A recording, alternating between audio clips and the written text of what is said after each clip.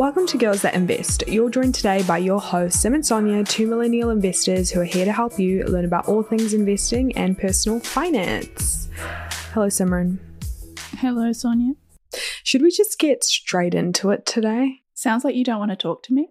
I feel like I talk to you too much, and I feel like we have a lot to debate today. Oh, you want to conserve your energy, like you're talking to Simran energy. There's only so much left in the bank. Is that what I'm hearing? I'm so glad that you understand. I've been good. I've had a great week. How about yourself? Are you going to introduce what we're talking about today? So today we are diving into something that I love to talk about, Sonia loves to talk about. And to be honest, it's been probably one of our most popular topics on the podcast that we've done in the past, and we are breaking down financial independence, retire early, so the FIRE movement, but in a bear market. What's going on with FIRE? Can you even still have FIRE? Can people still try to retire early? Now, if you're unfamiliar with the movement, we do have an episode where we break it all down, sort of the basics, so we'll link that in the show notes. And so have a listen to that first, and then jump back here. We're going to continue the conversation around, is FIRE even viable anymore? Can people still retire in their 30s? Can they still retire in their 40s when everything is crashing? So I'm excited to find out the answer today, Sonia. I challenge you to explain FIRE in one sentence. Go. FIRE is a movement where you're able to save up enough money in investments up to the point where then you can start pulling that money out like a unlimited pot of gold that you can live off forever. Therefore, you don't have to work anymore, and so you've achieved financial independence and you can retire early. Why do you think people want to achieve FIRE? I feel like more and more people in this day and age, they're just like, yeah, I don't want to work up until the age of 65. I completely reject that notion. And they're hustling quite hard or putting plans in place to retire early as like in their late 20s, early 30s as well. Why do you think there's that? Would you say it's a sudden push towards this movement? I would say FIRE has definitely become more well known in the last couple of years, especially with COVID, where a lot of us have gone, oh, that's right, like work is not forever. Our jobs can be taken, pulled under us anytime. And, during the COVID lockdown, we saw people that had jobs for like 10, 20 years that were let go of, with companies that kind of had to reevaluate their expenses. And so it's been around for a long time, kind of was brought out by Mr. Money Mustache, who has a whole website that is dedicated to explaining the FIRE movement. And there's so many resources around that. But I do truly think that we're now just in this age where people have realized they're more connected than ever. They can start businesses a lot easier. They can work more remotely. And I think we're just in a stage where we're like, well, actually, what can a company do for me? And why should I keep working for them? And if it doesn't bring me joy, can I possibly find a way to make money off investments and not ever work again? I'm here for it. I feel like we all have our reasons to why we want to achieve financial independence, but I think more and more of us are realizing that the vision of working up until 65, if that, some people don't even have the privilege of quitting work at 65 or like stopping working at 65. So I'm here for what the original movement stands for. So in the last 2 years, everyone was like, FIRE movement, it was really cool. More books have come out about it. And if anything, we've just become so intrigued by this thing, right? We were also kind of lucky that in the last 2 years, the stock market was doing pretty well. It was going up. It wasn't really going down in many cases, in many industries. So not only were people like, I don't love my job, but also, the stock market is doing really well, and it's pushed a lot of people into being a part of the FIRE movement. Now, the issue is everything is dropping, everything is terrible, the sky is falling, XYZ, it feels that way at least. So we want to discuss, do you need to do anything differently in a bear market, and can you even still achieve FIRE? Did you want to take us through your first thoughts on that, Sonia? I think the first reason why things may change in a bear market, and it's going to knock your socks off, and it's groundbreaking, and it's like this revolutionary thing. But generally, if people's like circumstances change during like a bear market, a recession, they probably need a little bit more disposable income for daily expenses.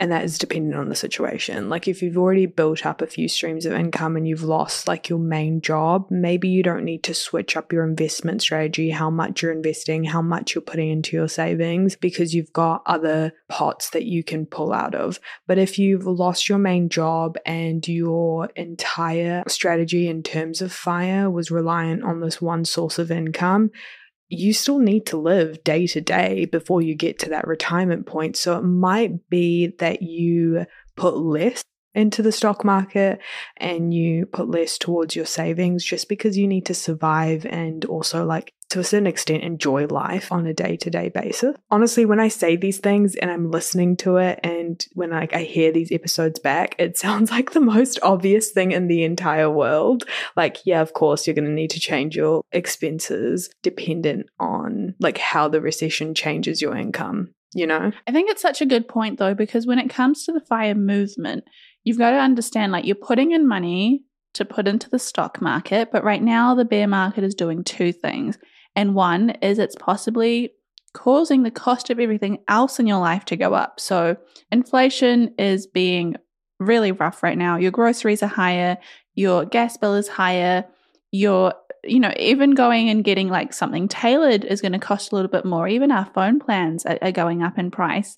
And so you're going to just have less disposable money, which means, as Sonia's saying, you're just going to have less to put into investments, either by choice or you're possibly just forced to. I don't think that's a bad thing, though. I think it is okay because we're not in bear markets all the time. It's not like this is going to last us the next 5, 10, 15 years. On average, bear markets are less than 5 years, even less than 3 years. Sometimes they're only 18 months. And so yes, it's going to be tough, but do I think it makes it impossible to reach FIRE? Personally, no. I think part of the FIRE movement, or like something it's known for, it is for frugality, right? So it is how you can spend less in general. So if you are already on the path to FIRE and you're a part of this movement, you kind of already know how to save your money and how to find cheaper alternatives and how to sacrifice a few things that might bring you a little bit of joy, but you're more motivated by, I guess, like this this vision of retiring early.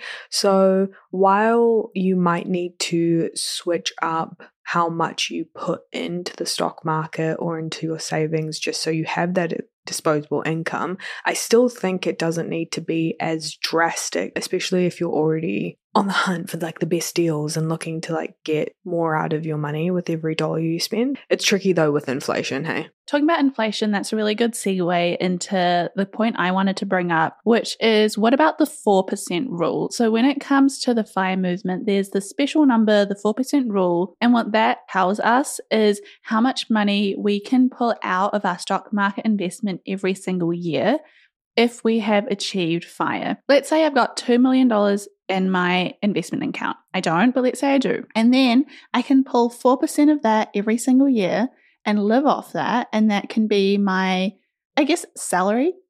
Now, that works out well if the stock market rises 5%, 10%.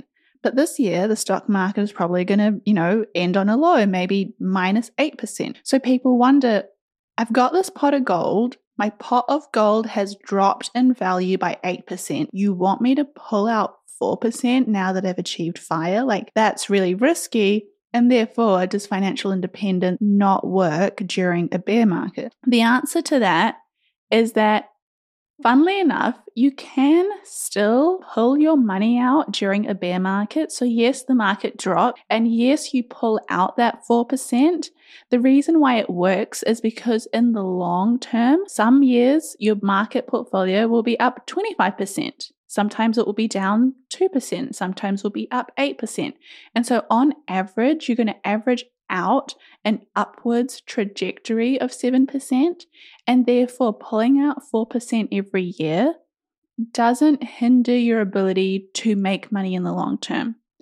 The other thing you can do if that doesn't align to your risk tolerance, if you're like, Sim, that sounds absolutely horrific. The idea of pulling more money out of my portfolio when it's already down is terrible. Some people like to lower how much they pull out in those years. So they might pull out 2% or 3% rather than 4% every year. So to answer the question of can you achieve FIRE during a bear market, you still can pull that money out. You just have to, I guess, manage your own emotions around it. The maths around it still makes sense, but it's how does that make you feel? Do you sleep easier at night that way or not? One of the issues that I have with the way that the movement comes across is that it kind of focuses on guaranteed time and health in the future. Like when I'm in my 30s, when I'm in my 40s, I'm going to be healthy. I'm going to be happy. I can do whatever I want. I can pull 4% or whatever. And maybe that's a generalization because it probably applies to most scenarios in terms of what's a healthy balance. Like you shouldn't fixate on a particular scenario because when you focus on this ideal life that you have in the future and you're so tied to this, I guess, like image of perfection of when I'm X age, I can relax and travel and enjoy and be with my family. What if that doesn't happen? Like, do you have to do a lot of rework and recovery from your emotional breakdown? That's what they call a midlife crisis, bro. You know what? I agree with you. Like, I can't think of anything worse than working so hard now in my life and like putting in all the hours, not sleeping as much, not seeing my friends and family as much, and then being like, it will be fine when I'm older. And then I'm older and I have all these health issues. My friends and family hate me because I've never been around. I don't know how to relax. I get what you mean. Like, there is no joy in the idea of delayed gratification to the point that you can't even enjoy right now in some hopes that you will 100% have enjoyment later down the track. However, I think a little bit of delayed gratification is good for the goal that I have, which is that if something happens to me, like I love Girls That Invest, I could do this forever, but I might get sick, as something might happen to me. Podcasts might disappear. There's so many things, so many factors that could work that I'd like some insurance in knowing that I've always got a little bit of money coming in, even if it just covers my mortgage or my rent or my living costs. I think that would make me a lot less stressed. For me, I think the FIRE movement and hustle culture are like, they go hand in hand. Like, again, this is a perception that I get from social media and maybe potentially how it's advocated. So it could totally be me in terms of how I'm taking it, not what the actual movement is about. I put my hand up and I do recognize that. But do you think that's on me then? Like, is there an idea that I have in my head that you have to work these 50 to 60 hours like per week and you're burnt out now for the delayed gratification, or is that not the case at all? No, I think you're on the right track completely. Like, I don't want to change your perception, and I think the right thing to do is somewhere in the middle of where we both are. Like, I'm like, I need to work really hard. Like I used to say to my friends, I just want to work super hard, get out of the way, and then relax when I'm older. And I don't think that's the right way of doing it. And I get what you mean as well. Like, you want to do things that really matter to you right now, like traveling and enjoying life. And I don't think that that's necessarily a bad thing either. I think the right answer is somewhere in the middle, having a balance of both. I think you can totally do both too. Another point I wanted to raise and wanted to get your thoughts on is the idea of toxic positivity during this time, and that's refusing to even look at your strategy and just like not review it at all, just because you're, again, so tied to this image and this plan that you have without realizing that maybe somewhere on the line you do need to change and switch things up and adapt to the climate that you are in. Do you think it's detrimental for people to not look at anything at all?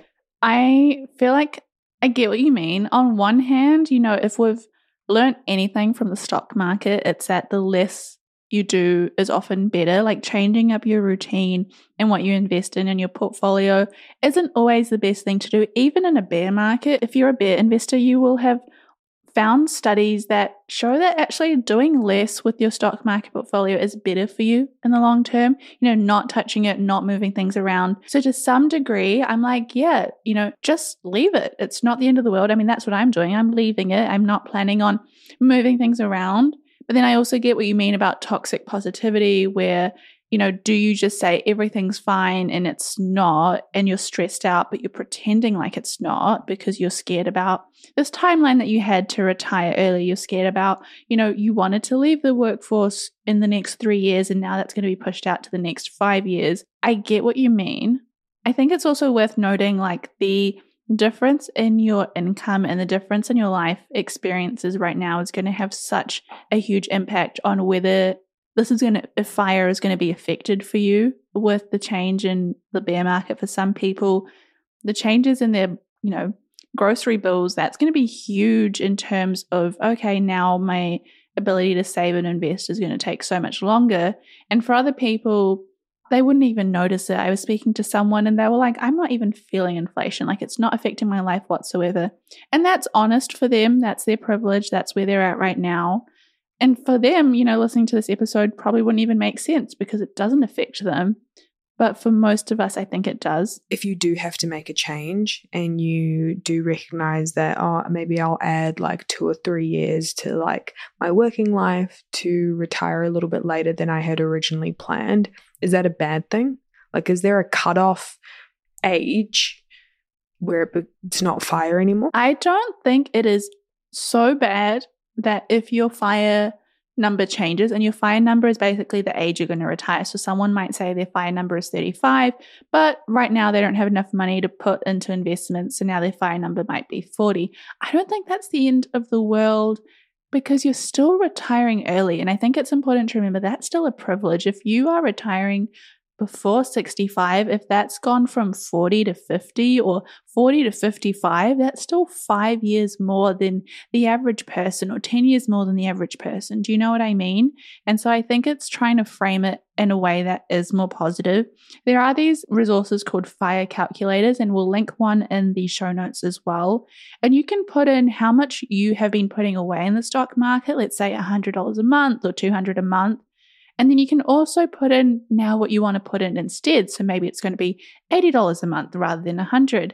It's going to tell you that now instead of retiring at 40, that might look like 47. So you've now got a number to work with. And if you know what it is, at least you can come to terms with it and accept it. Do you know what I mean? Yeah.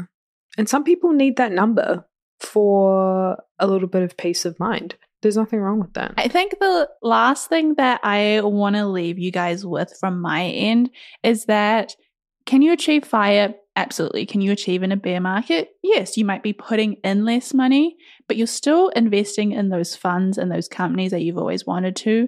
You might even be buying more of those stocks and shares because their prices are lower for how many of those shares that you're buying.